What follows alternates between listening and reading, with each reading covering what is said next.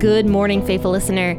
You are listening to the Bible Explained podcast, where the Bible gets explained. So grab your cup of coffee and stay tuned as we read through the book of Deuteronomy.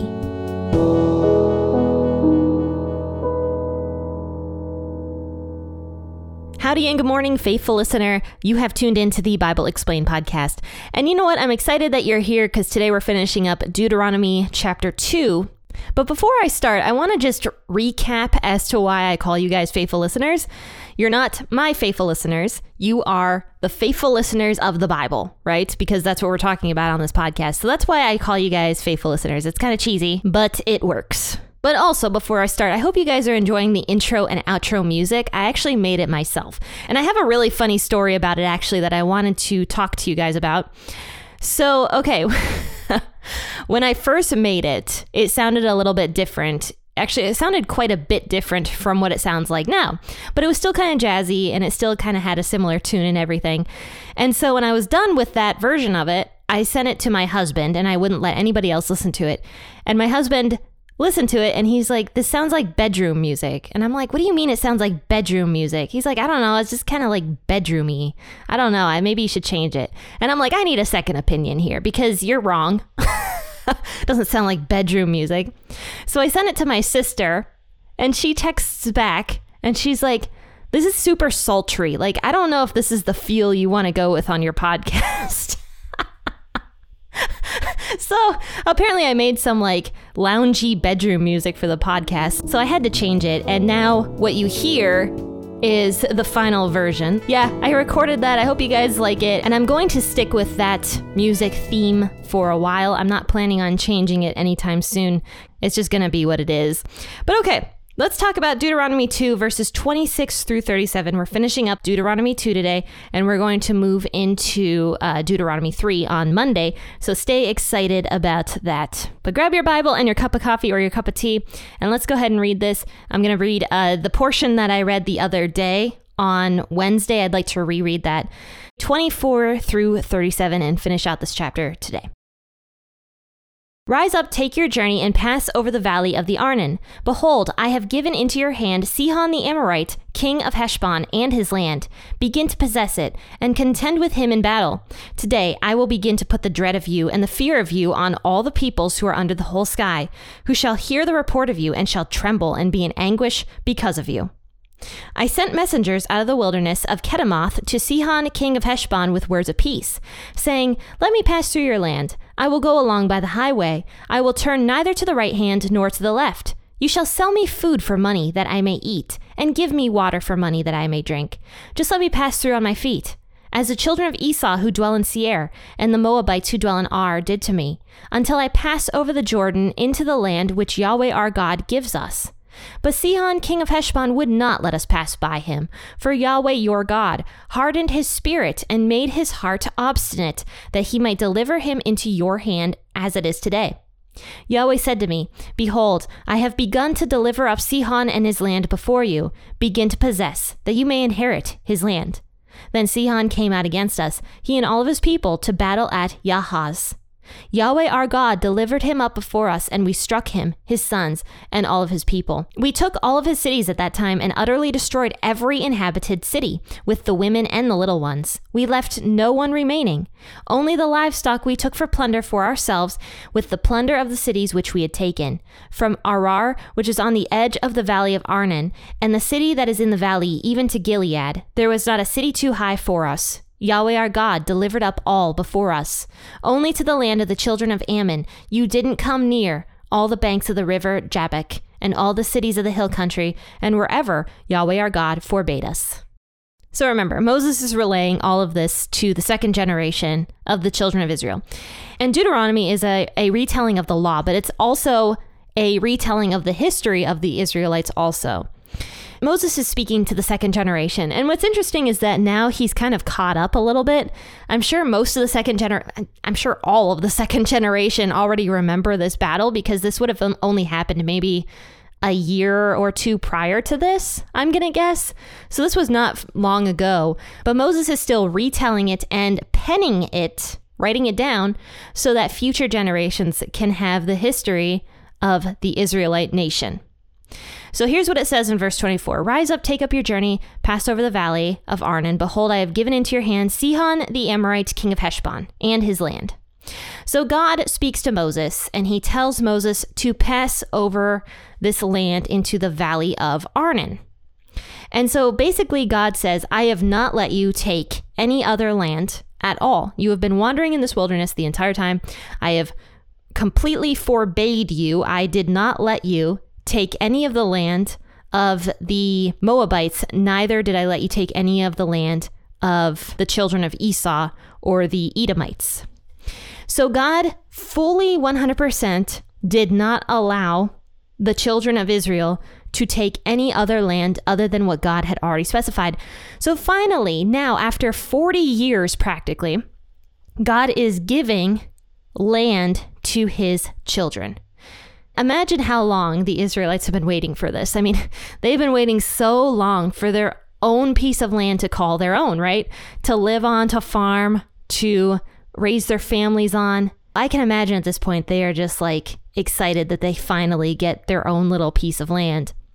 But what's interesting is that Moses does not start the battle. Even though God says you are going to battle with this king, he basically told Moses to do it. Moses instead tries to send a peace treaty to this king. So Moses did not go out and strike first. So people have asked the question, did Moses sin? Did God tell Moses to go out and battle initially? And I'm going to stick up for Moses on this one and say that I don't believe Moses sinned by sending the peace treaty.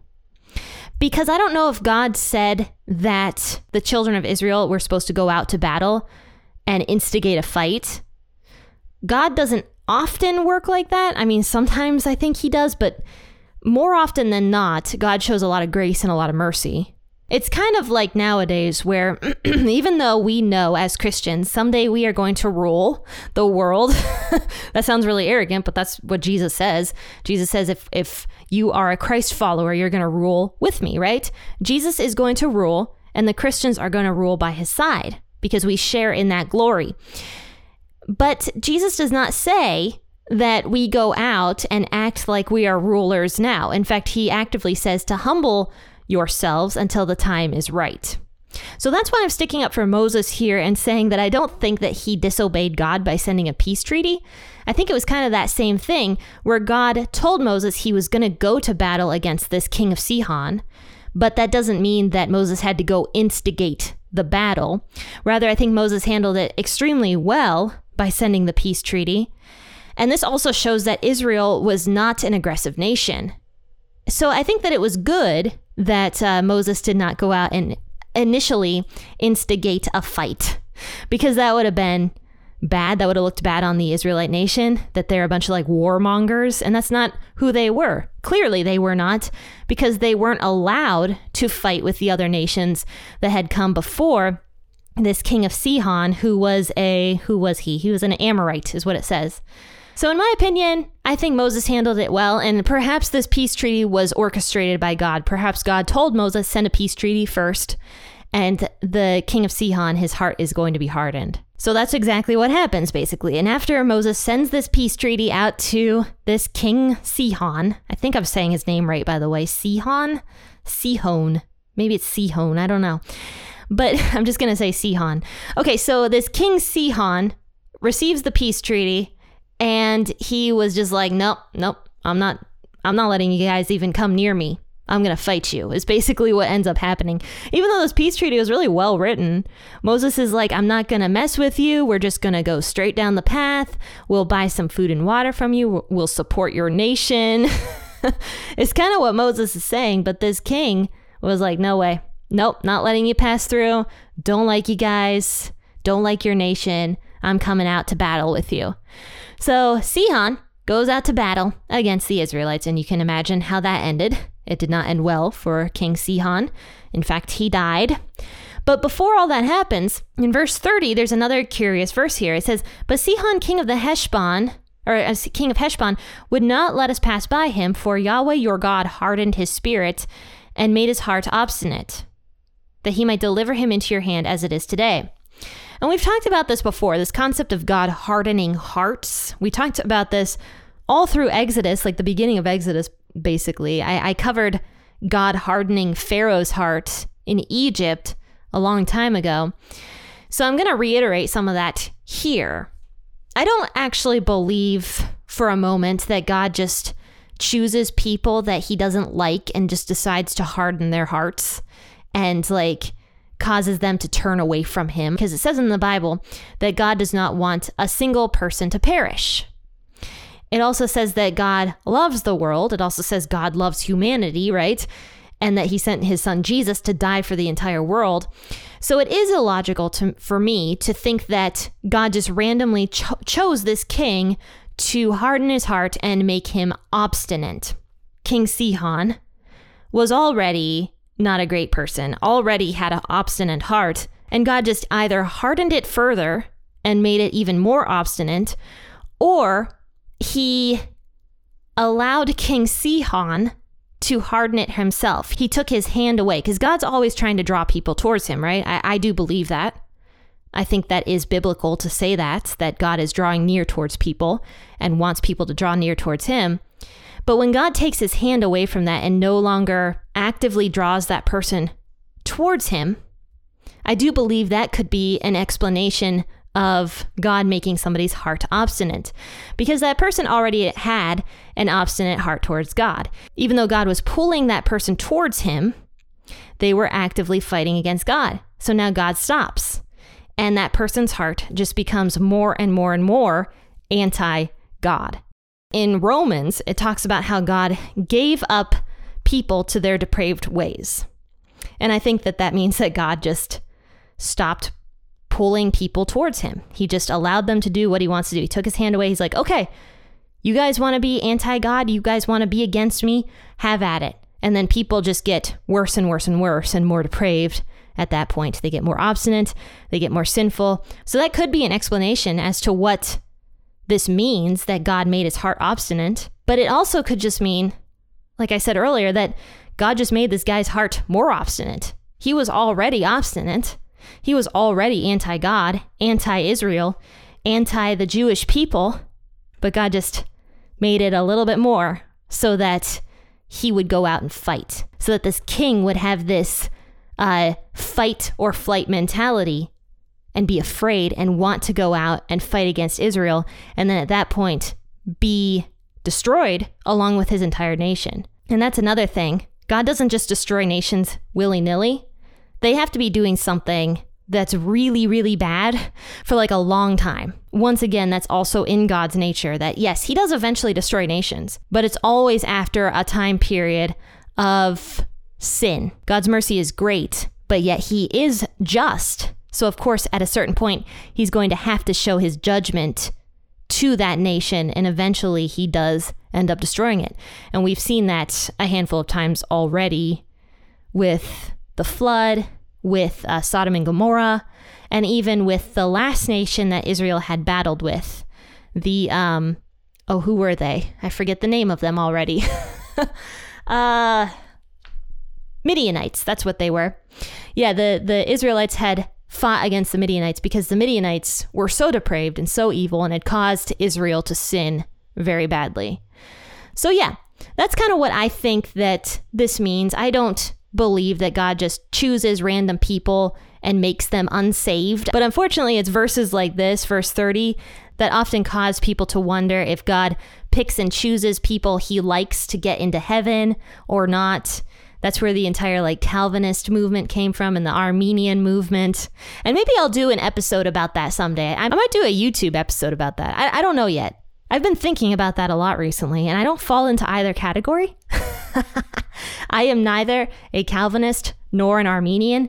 I think both have good points, but I just cannot get on either side. And so I might do an episode about why I'm neither Calvinist nor Armenian. I think that might be an interesting one to do. But okay, going back to this Sihon king guy's heart became obstinate, and he went out and battled against Israel. And Israel destroyed everybody, destroyed all the cities that were in this land. and they took it as a possession. This was their first possession that Israel got. Though it was not the promised land yet, Israel did receive some land for them to live in, to build up until they were able to cross over the Jordan and finally take that beautiful promised land for themselves. And how Moses ends this chapter is by saying that we took all these different areas of this land of the Amorites, but we did not cross over into any other region. We did not do anything that God forbade us to do. I think it's important to recognize that Israel was not a warmongering kind of nation.